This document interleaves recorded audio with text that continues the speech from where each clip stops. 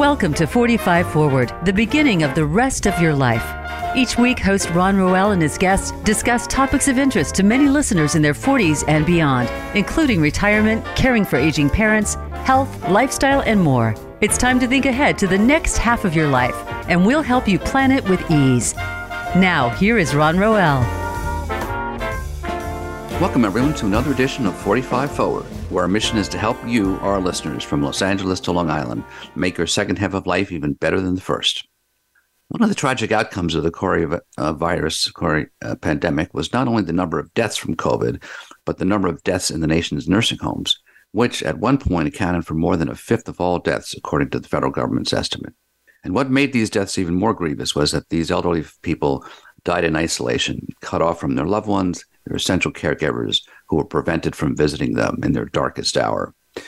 In the wake of this tragedy, there have been many critics of the nursing home system, pointing out the lack of oversight, the need for regulatory reform, the need for higher staffing levels, and higher pay for facilities staff. In today's episode, we talk with Michell Arnot, the Vice President of Great Panthers NYC, and Carrie and Leljedal, a family advocate with the Essential Caregivers Coalition in Illinois. They are co-chairing a dynamic, thought-provoking webinar series called Unity for Long-Term Care. Their aim? To form an alliance of advocates dedicated to improving the quality of life in the nursing home space across the nation. It's not an easy task, and there are many entities and constituencies with different opinions, ideas, and strategies about how to fix the system. Michelle and Carrie will describe several of these efforts, not only to address specific issues, but how we could fundamentally rethink the way we view and provide long-term care. What are some of the alternatives to our current models? What does good patient-centered care look like? And what can individuals do to make a difference?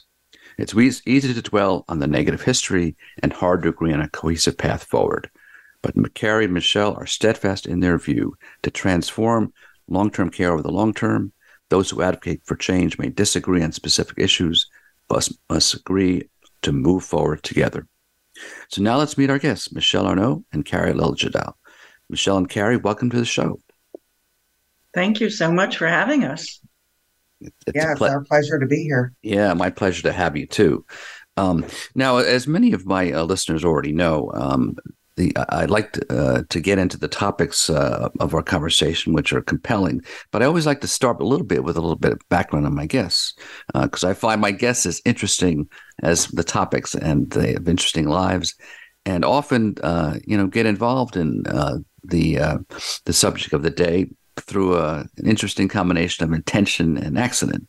So I wanted to just start off with you guys and have you describe a little bit about how you came to work on Unity and to where you are today. So I'm going to start with you, Michelle, just a brief recap.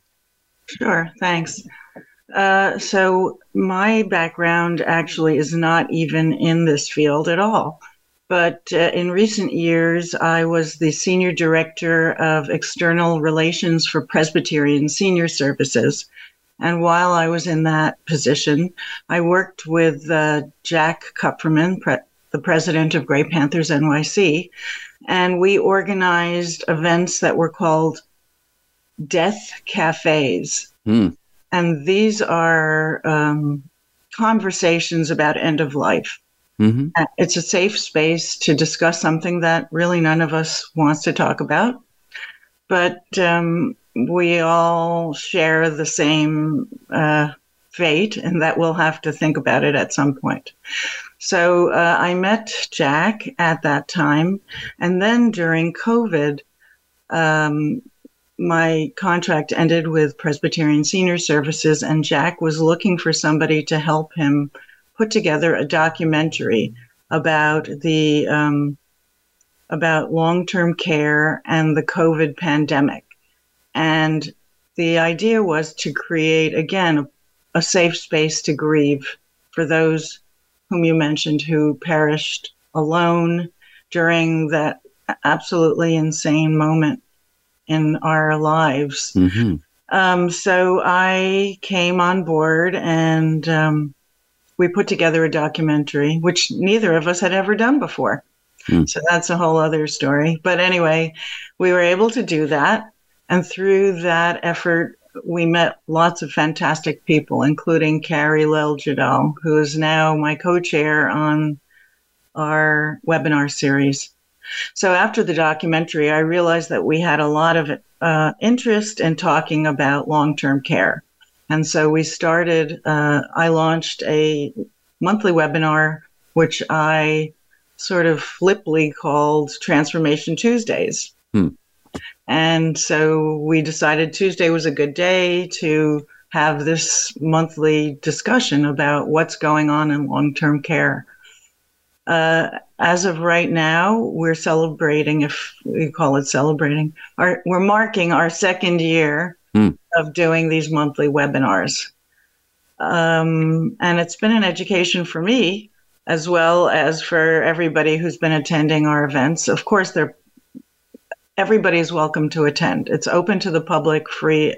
It's an education. I'm looking for actually a place to park all of these webinars because we've had an amazing assortment of experts discussing this issue of long-term care, which is also something that most of us have to think about at some point if we're lucky enough to need long-term care.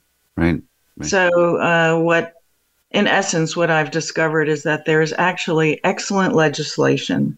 It's just the enforcement which is lacking. Right.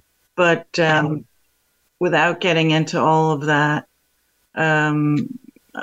it's just been a very interesting conversation. And I realize that, as you said, Ron, there are a lot of different groups and we're all pulling for the same thing, which is good oversight and good long-term care options. Right.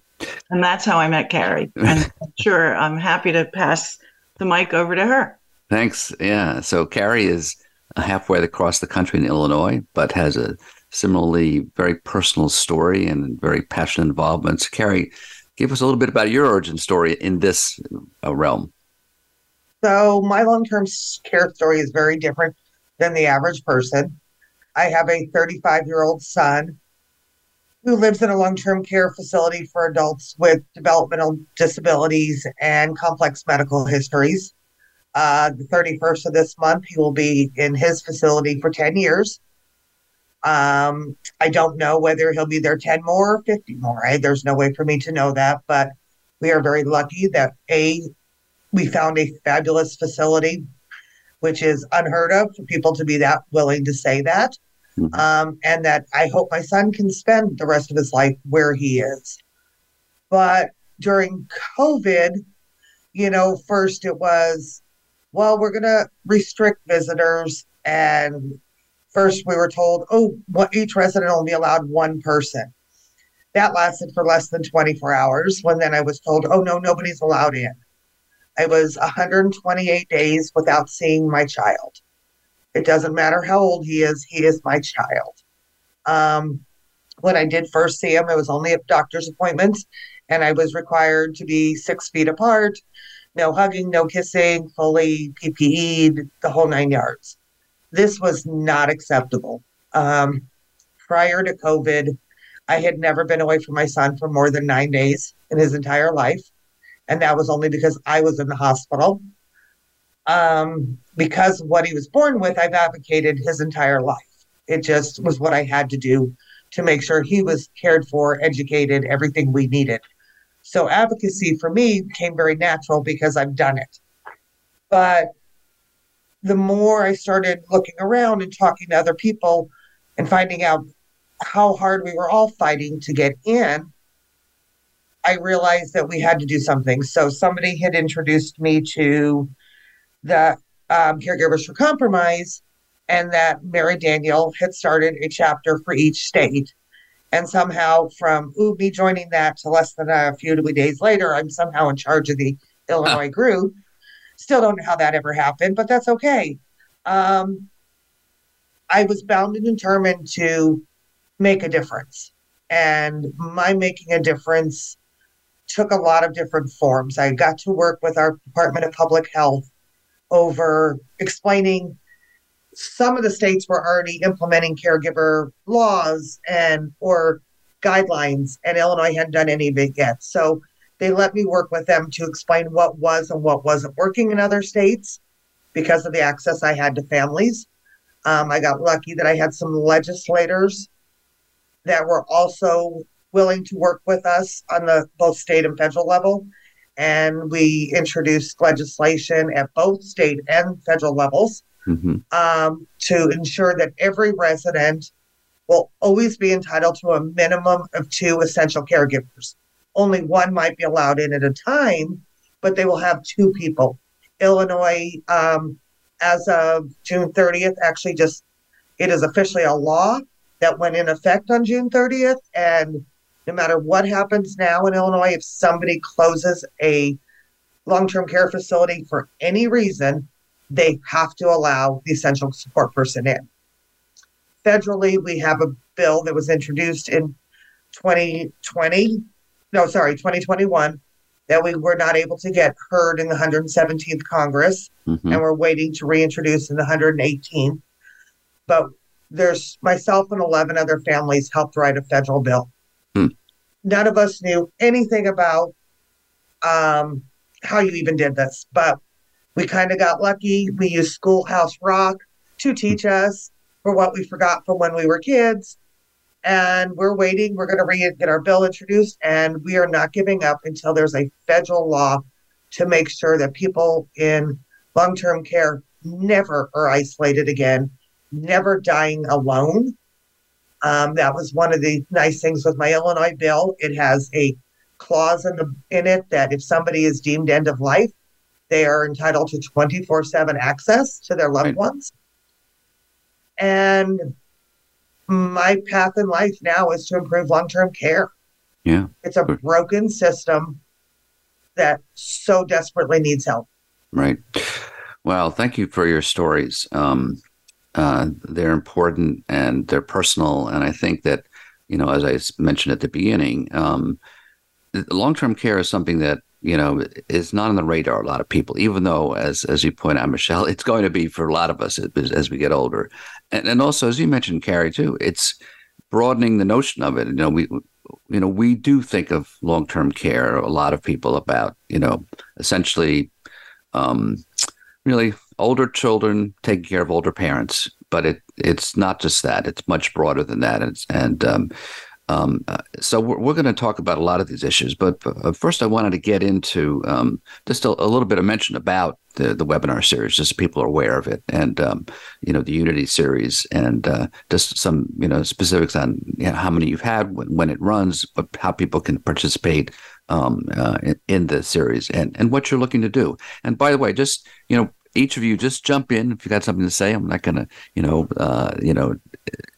just move, very conversationally and jump in as you want to make remarks. So, but I'll start again with you, Michelle, but just so the Unity series, how did that start specifically, and Sure. What are your goals? So, as I said, 2 years ago, I started the series called Transformation Tuesdays. And after when I realized that we were going into our second year, I reflected on how there are all these different groups that are all working toward long-term care reform. And I thought, how can we bring them together?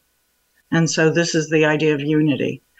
So there are, as you mentioned, multiple entities that are all working on long-term care, but they're all doing different aspects. Some are collecting data, some are activists, some have different models versus the clinical model that is the norm nowadays. There's an idea of having smaller models, greenhouse models, communal models. So I thought my original idea was to get all the groups together at a round table and talk about this, see how we can work together to make it happen, to make long-term care a more comfortable, topic, and something that nobody aspires to live in a long-term care facility, I guess, is really where we started out. So how do we make it more appealing? Especially unlike Carrie's situation, I was addressing more the baby boomers and how we would like to be treated and handled and what our vision is. So then when Carrie came on board, we broadened out into just the general idea of long-term care. And then to make it more exciting, I decided that we should have an award. And so we have put out the word. We call it the Above and Beyond Award. And we're asking for people to nominate someone in a long-term care facility who went above and beyond during the pandemic, which we've gotten some very moving testimonials. Mm-hmm. Now, we don't have that much money, but we're going to give an honorarium to 5 deserving souls. And that is something I'm really excited about. I think we can have the residents participate, because I think one thing that Carrie and I agree on, it's very difficult to get residents to speak up, because nobody wants to complain due to fear of retaliation by those who are running the long-term care facilities. This is a whole other subject. So as a result of, in order to allow residents to speak up, there has been a program called the Ombuds Program, which has been developed. So to have an intermediary to speak on behalf of the resident to the management of the long-term care facility. But there still is a lot of hesitation because of the fear of retaliation. Right. So in any case, I'm trying to do something positive and reward some people. And we are going to have these people in our September program. Okay. And we'll have the nominees and the winners and the people who nominated them. Great. Michelle, that's a good breaking point. We need to take a short break, but don't go anywhere, folks. When we come back, we'll be talking much more with Michell Arnot and Carrie Leljedal, 2 passionate advocates for changing our long-term care system. So don't go away. We'll be right back.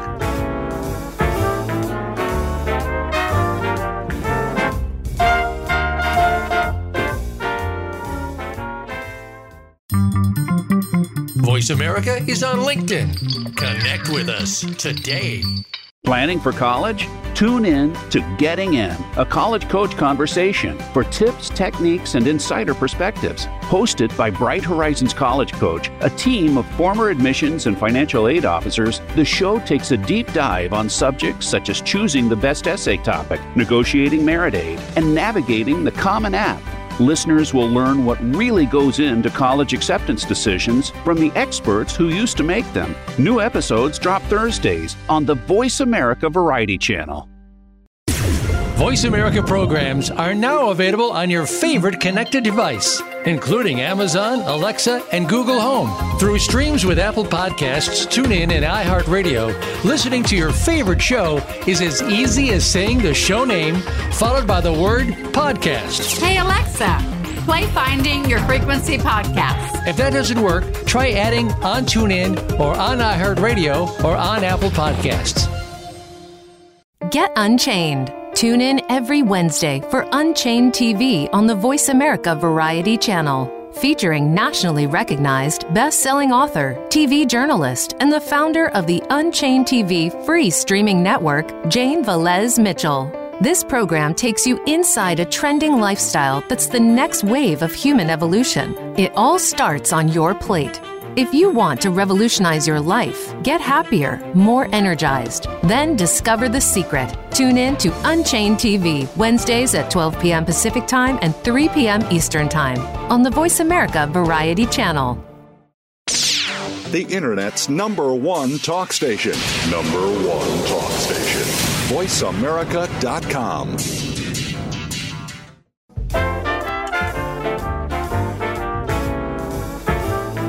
You are listening to 45 Forward. To reach Ron Roel or his guest on the program, please send an email to ron.roel@gmail.com. That's ron.roel@gmail.com. Now back to 45 Forward.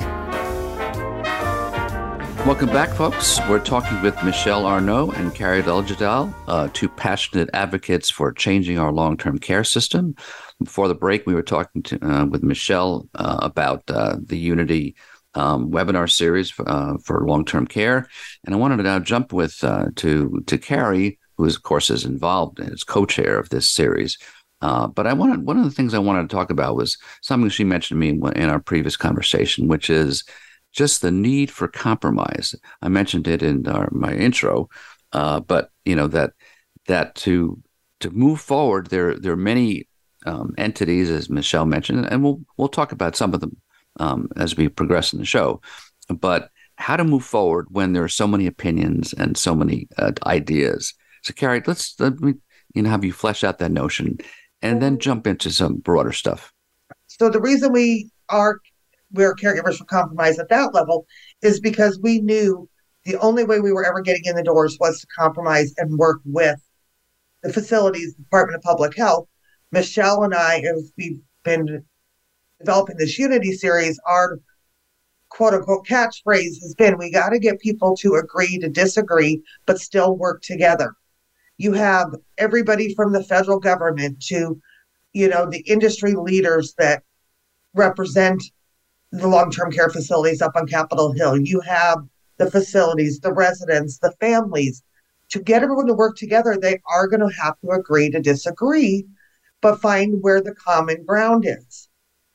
The notion that one size fits all will never work with this. It's proven that the old models are not working, and they're not, especially in today's world with all COVID and other infectious diseases, they're not safe either. So we have to find a way to change this. And to do that, people have to get together, talk it out, and figure out, how do we make this beneficial for everybody? We don't want to bankrupt the long-term care facilities, because if we do that, they aren't providing care. We don't want to alienate the families, because they provide care also. So it has to be a unified effort of people working together and willing to listen to each other. We've been very lucky in this series, been able to getting so many various groups and different people coming to speak to really show that you can unify and work together. Our next Transformation Tuesday, which is this coming Tuesday. And just so I don't forget to tell people, all of this information is on Grey Panthers' website, which is greypanthersnyc.org. Right. Is a group of guys called the Reality Poets, and they reside in the Kohler nursing home on Roosevelt Island. Right. And during the pandemic, they were hit harder than most. First of all, the mayor of New York told everybody, we're opening this facility back up and bringing it online because it's a safe place to put people with COVID. He forgot to mention that there was already 200 residents residing in Kohler. So anything you could do wrong was done wrong at Kohler. But where they were lucky is they had a relationship with the actual residents of Roosevelt Island. So the residents of Roosevelt Island worked with the residents of Kohler to help them get their voices heard, to help the community realize there were people already living there, that we now just infected 200 people for no reason, because there was no safety protocols put in place. There was no PPE. Right. They have built such a beautiful connection of how a community can work with the long-term care community. And most of the residents on Roosevelt Island at Kohler are Medicaid recipients. A lot of them are younger adults that have either been injured from gun violence or gangs or different things, but they have shown that you can take what was some really rough start and turn it into something positive. Right. They actually have a documentary coming out on PBS in October that is about how Kohler was affected and what happened, and it is done through their eyes. and the poets. It's not just poetry, it is art. They're using every different medium they can to not only just have their voices heard, but they're also speaking up for all long-term care residents in this country. Right. So one of the things that we've talked about before, and I think is worth mentioning as broadening your conversation about this for both of you, and you've mentioned it, is that, one of the issues that came up in the pandemic was the isolation of seniors in these facilities and how, in some cases, lethal that was, But in a broader symbolic sense, you folks have talked about just the isolation of these facilities or these communities, and that to me is an issue that I think you guys have mentioned and are worth lifting up, which is these are part of our community. Aging is part of what happens to all of us, and there needs to be a more not only a connection, but sort of a cultural shift in terms of looking at these facilities as part of our communities. And you've mentioned specifically, Carrie, is that you connect the schools to the long-term care communities.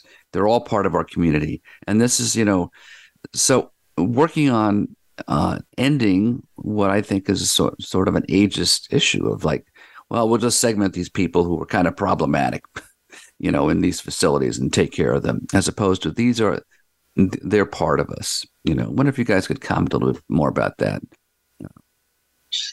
We, during this time, have partnered with other organizations, and at the moment we have a relationship with a group which is the Nursing Home Card Project, which was started by Rachel Bennett. And this is something that's, again, on our website, greypanthersnyc.org. It's a very simple formula of finding a pen pal in a nursing home and just writing a letter to somebody who may not receive any other mail. So we're trying to connect people to residents in nursing homes.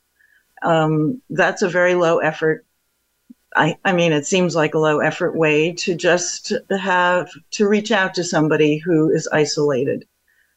And Rachel has videotaped some of the recipients who are so grateful to receive a letter. Right. And it's not just nursing homes. It's long-term care in general. Right. Whether it is an assisted living, a memory care, or a facility for adults with developmental disabilities like my son. So there's a facility in Pennsylvania that I know of that decided, everybody loves to paint rocks, and it's one of these cool things right now. So they've started they named her Rosie, I believe, a snake out of rocks outside of their facility. And they just ask people to come by and drop off painted rocks and add it to their snake.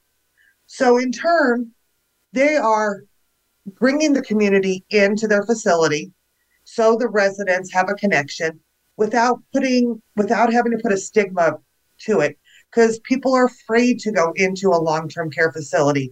It might smell funny. I might see something that makes me uncomfortable.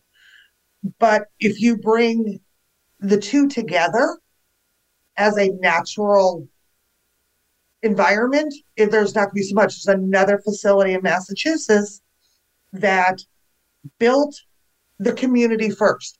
They built a coffee shop. They built conference rooms that the public could use. They built an area for art shows and plays.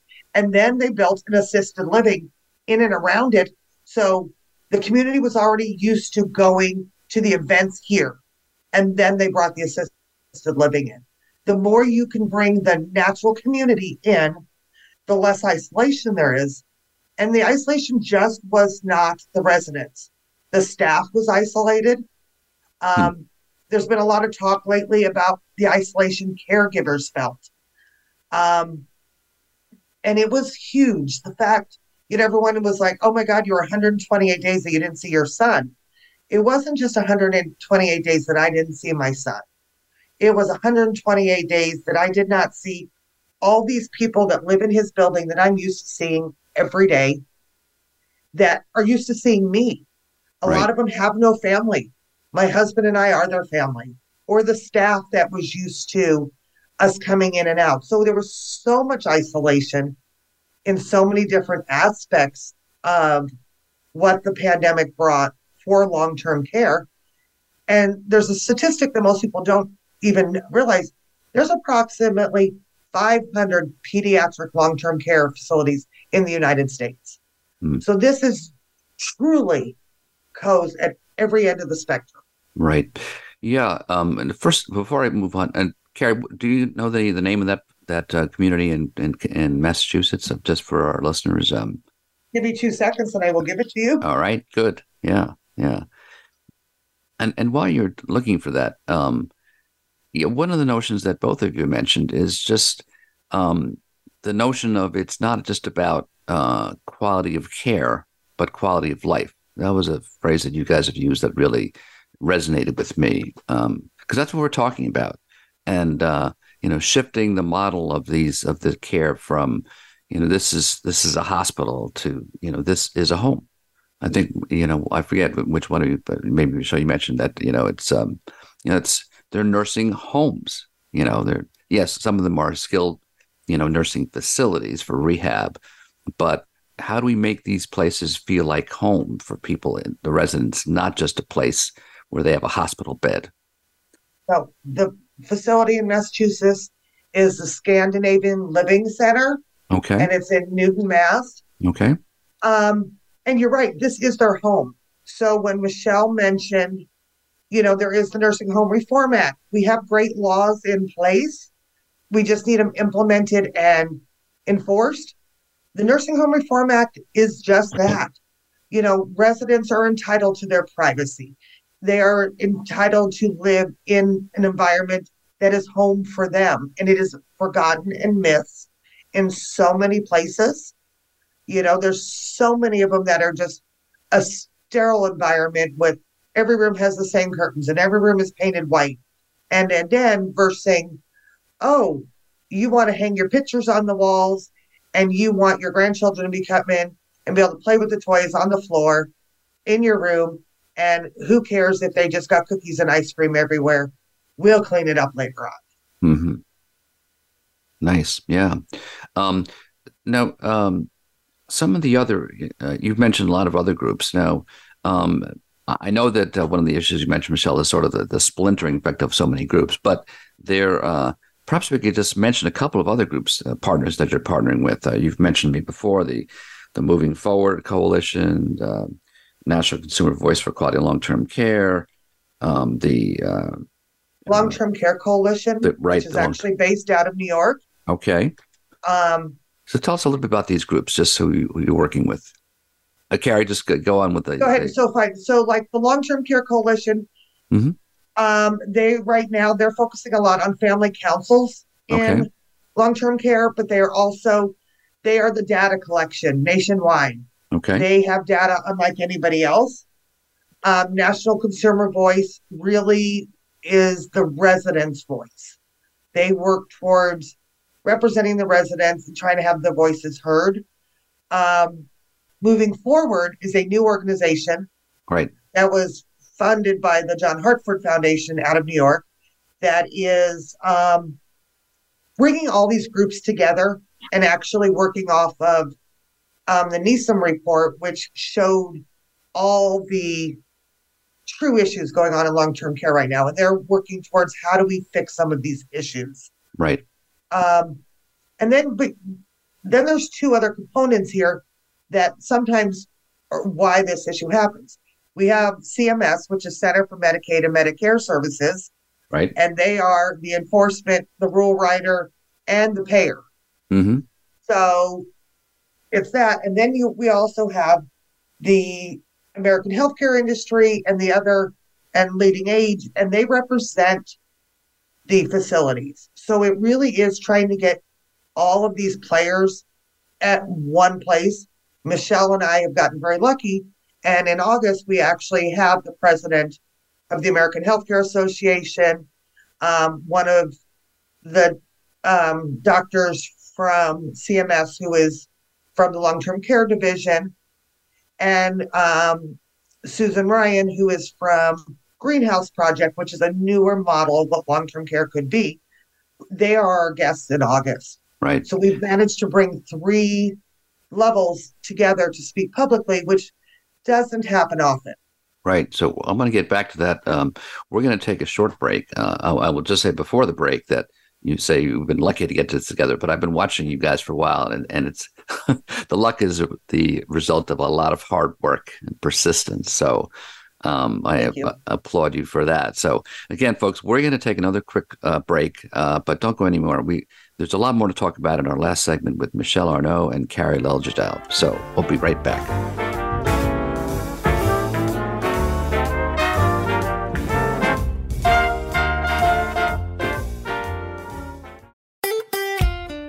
Follow Voice America at facebook.com/Voice America for juicy updates from your favorite radio shows and podcasts. The boroughs are New York City. The burbs are everywhere else. Real estate is the ultimate game of risk and reward. It's the biggest investment most people ever make. Fortunes are made over a lifetime and lost in a day. And we're not playing with monopoly money. How do you stay ahead? Who's buying? Who's selling? And why? What do they know? We want the truth. You need an edge. Burrows and Burbs is your secret weapon to giving you the insider knowledge and strategies you need to succeed in the high-stakes world of real estate. From Palm Beach to Palm Springs, Manhattan to Malibu, we press the experts to expose the pain, find the deals, and occasionally predict the future. That's Burrows and Burbs, 3 o'clock Eastern, noon Pacific. Because everyone can make money in real estate. Tune in to the Voice America Variety channel on the Voice America Talk Radio Network. Voice America Variety broadcasts a diverse array of topics, reaching a global community. Our experts come from all walks of life, and the topics they discuss are everything from current events, arts and entertainment, leadership, parenting, relationships, self-improvement, career advice, and a variety of other topics. Check us out today. You're sure to find something of interest. Voice America Variety. Talk on today's hot topics.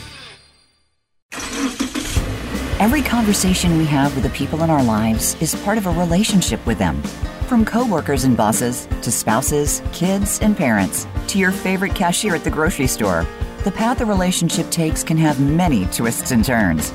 The Relationship Road Trip, hosted by Dr. Don Azevedo, is here to provide a roadmap for your relationships. The Relationship Road Trip, Thursdays at 8 a.m. Pacific on the Voice America Variety Channel. Streaming live, the leader in Internet talk radio, voiceamerica.com.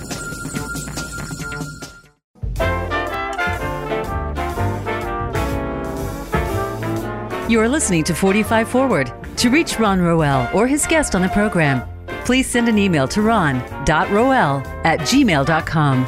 That's ron.roel@gmail.com. Now back to 45 Forward. Welcome back, folks. We're talking with Michell Arnot and Carrie Leljedal, 2 passionate advocates for changing the way we deliver long-term care in this country. And before the break, Carrie was talking about a number of groups that they've been partnering with who are involved in this larger effort. And I wanted to have Michelle lead off our segment with a little bit more about Great Panthers. And because Great Panthers, this is one of the things they do, and they're strong advocates for older persons. And I know recently I saw, Michelle, that you actually gave a presentation to the UN about what you guys are doing. So I wanted to, give you an opportunity to talk a little bit more broadly about Great Panthers and then some of their initiatives as well. Yes, I was very honored to be able to address the General Assembly on the issue of ageism and older persons around the world, representing the stakeholder group on aging, which the Great Panthers is a member of. So just the history of Great Panthers goes back to 1970 when Maggie Kuhn, who was 65 years old, was asked to was actually mandated, had to retire because she had reached the retirement age of 65. She was working for the Presbyterian Church in Philadelphia, and she did not feel ready to retire. So she challenged the law at that time. It was required. She had to retire. And through her efforts, the there's not any cap to working anymore. And beyond that, she believed in intergenerational collaboration and activism. So she started this group, the Gray Panthers. We have chapters in many states, but we're the New York City chapter. And as the New York City chapter, we have consultative status with the United Nations, which is really an amazing relationship. So, and then through our efforts currently with this long-term care campaign, we've been invited to sit on the New York State Task Force for Reimagining Long-Term Care. So what is happening with that committee? Mm-hmm. Ron, you're on it, aren't you? I'm not part of that committee, but I'm part of a subcommittee. It's turned into a large enterprise of this a program. The state, it's the master plan for aging for New York State. But right. Again, there are lots of these committees, and so the question is, how do you move them forward besides producing a report? So, but more on that in future shows. But thanks for mentioning. Yeah. Well, I'm just frustrated because nothing really seems to be happening, is I guess where I'm going with that. Mm-hmm. And then also through our webinars, we've been invited to sit on the WHO committee on looking at long-term care in general. Mm-hmm. And I can tell you that in Europe, they have a lot more forward-thinking models in action, mm-hmm. more communal, more interactive, not as clinical as our situation here, which I was surprised to find. Mm-hmm. And Carrie and I are thinking of inviting some of these people onto our webinars to explain how they are operating and handling older people or those who need long-term care in other countries. Right.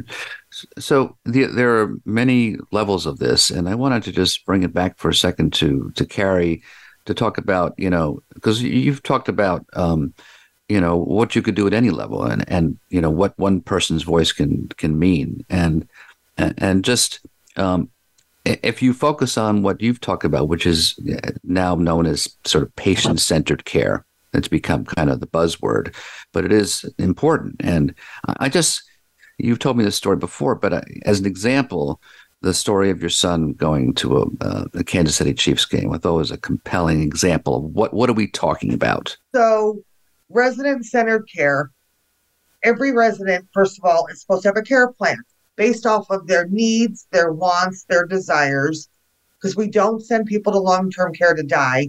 We send them there to live. Right. So again, like I said, I'm very lucky. My son is in a phenomenal facility. And one of his bucket list items is to go see the Kansas City Chiefs play in Kansas City.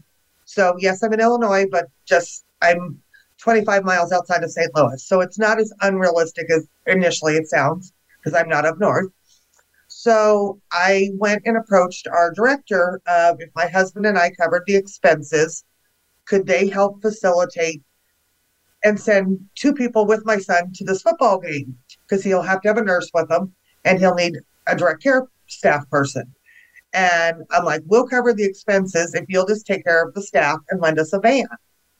And our director looked at me and she's like, that's doable.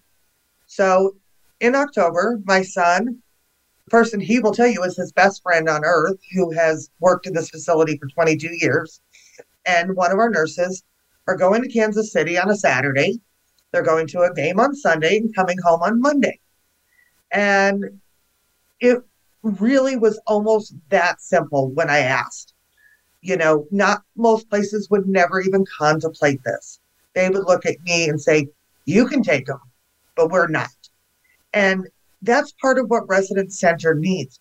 What can we do to make, what does the resident need and want? People don't, doctors write, diet restrictions and plans all the time, and that's fine. But a resident still has the right to say, I don't want to eat that. I want a bowl of chocolate ice cream with hot fudge and bananas. And yes, the facility has to say, well, that's not on your diet, but the residents all say, that's okay. I want my chocolate ice cream with hot fudge and bananas, and we're to give it to them. It's how do we improve their quality of life every day? Right. And whether it is going to a football game or, getting your residents outside and setting up a sprinkler and doing wheelchair washes outside just because it's fun. How do we really look at their quality of life to make every day the best life they can live? Right. Now, Michelle, you mentioned to me, the Live Oak Project, right, which is something that Great Panthers was founded, and perhaps we could talk about that a little bit more, and also just the notion of, we talk about scale, and I know that you guys have talked about a lot about and had guests on the Transformation Tuesday podcast about how we scale down the system into more livable units and where you can really focus on the quality of care. Yes. So the Live Oak Project grew out of something called the Pioneer Network. And it is about more what's known as person-centered care versus clinical care. Right. And also, I guess another aspect which Carrie is referring to is the family caregiving role. So family caregiving is a huge component, and also giving the family, there used to be family councils at these residences to help the family to have a voice, to be more involved. And obviously, Carrie is your, poster child of someone who is entirely dedicated, and her efforts have really made a difference to her son. So that's part of the culture change. And I just was going to mention that all of our webinars are available. They're all on our website. It's very helpful to listen to what experts had to say on these topics. And so again, it's greatpanthersnyc.org. Right. And so family councils are actually part of the Nursing Home Reform Act. Every facility is supposed to allow the families the opportunity, and they're supposed to help facilitate it. They're supposed to give them a room. They're supposed to help. They're not supposed to be present, but they're supposed to help facilitate. Facilities also are supposed to have resident councils with the same option. And a lot of times, like the ombudsman can help with the resident councils. Ombudsmen are also another federally funded program to help represent the residents. Right. And so there is a lot there. The problem is, like Michelle said, first of all, we need these laws enforced. Without that, if our surveyors are not doing their job and CMS is not requiring it, everything else is a moot point.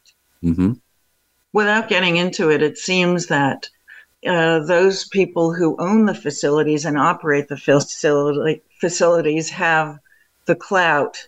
They are lobbying, they are supporting political leaders, and we're not getting the enforcement of the law as it should be. And we need to hold the Department of Health accountable in every state. Right. So this is the issue. That is why, do you know what the biggest common denominator is between McDonald's and the long-term care industry? It is their property. A lot of these bigger long-term care operators that own 300, 400, 500 facilities, they're not worried about the day-to-day. They're worried about the money they're making off of their property. And they've lost the aspect that this is supposed to be about human care. Right. Right. It's all about real estate at the moment. Right. Yes.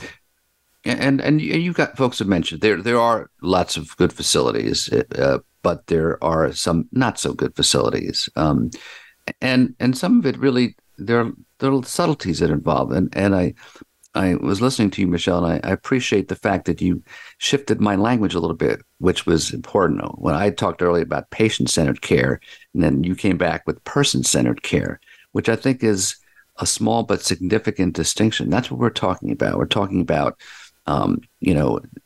shifting, the conversation from real estate and efficiency to what is the quality of care we want for all of us, because we're all potentially going to be there. So it's not a selfish, interest. It is about serving our society broadly in its broadest capacity that we can do. Because as you guys have shown, there are lots of examples of people in other countries and in this country of people who are doing it differently. Absolutely. I'm going to a conference that starts Sunday in Pittsburgh just for this reason. Just about every organization that we've mentioned today is either there presenting or will at least have somebody there in attendance, plus lots of people from facilities. Mm-hmm. And the opportunity that this is going to give me to network and to get people to understand how important it is to work together. Even if we don't agree, we still have to find our commonalities to improve the quality of life. Right. And that's what I like about your approach, too, is that you bring everyone to the table. It's not like just representing one side, lobbying for your side. You're trying to come to a solution by bringing everyone there. So we just have a few minutes left. I wanted to make sure that, first of all, we mentioned, as we did earlier, that there is another Unity webinar coming up tomorrow, the 25th. So how can people? I think can they see, Michelle? Can they see also the previous?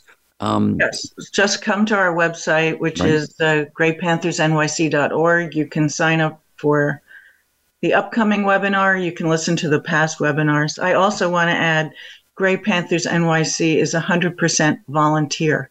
Mm. And so maybe that's another aspect to why we are more flexible, nimble. Mm-hmm. We don't answer to anybody. And we can invite everyone to the table. Right. Also, all of the Grey Panthers Transformation Tuesdays and other events are also on YouTube. Okay. If you look up Grey Panthers NYC. Great. Carrie, any other events you want to highlight coming up or activities? Our August series is going to be hopefully eye-opening and hopefully this is our first step of really trying to get this unity. Because we have Mark Parkinson, the president of the American Healthcare Association. We have Susan Ryan from the Greenhouse Project. We have Dr. Sherry Lynn from the Centers for Medicaid and Medicare. And we're asking them all to please tell us, how do you see unity? How do you see us all working together to transform long-term care? Hopefully this will be our catalyst to really getting something started. I mean, like we said, Moving Forward Coalition is doing that, but we need everybody together to make a difference. Right. So I'm going to have some of these groups on my Robo Resources website, roboresources.com, 45 forward. Click on 45 forward, and people will be able to have the contacts for these groups. Now, I just want to mention that if people want to reach you folks, what's the best way to contact you for follow-up, Michelle? It's easy, Michelle at greypanthersnyc.org. Okay, and Carrie? So my email's a little complicated. How about I'll send it to you, Ron, because just for people spell my last name alone, it's easier to see it. All right, so but I'll have your contact information too on my website. And I am sending you a list of links to every organization we've mentioned today. I have all compiled for you. Great. Okay, terrific. So, folks, if you missed my conversation today, you can listen to it on voiceamerica.com. My page is 45 forward, or join and look forward to seeing you next week at 12 noon Pacific, 3 p.m. Eastern Time, where I'll be talking with Adam Flatow, a certified senior advisor with the Senior Care Authority. So until then, folks, keep moving forward, 45 forward.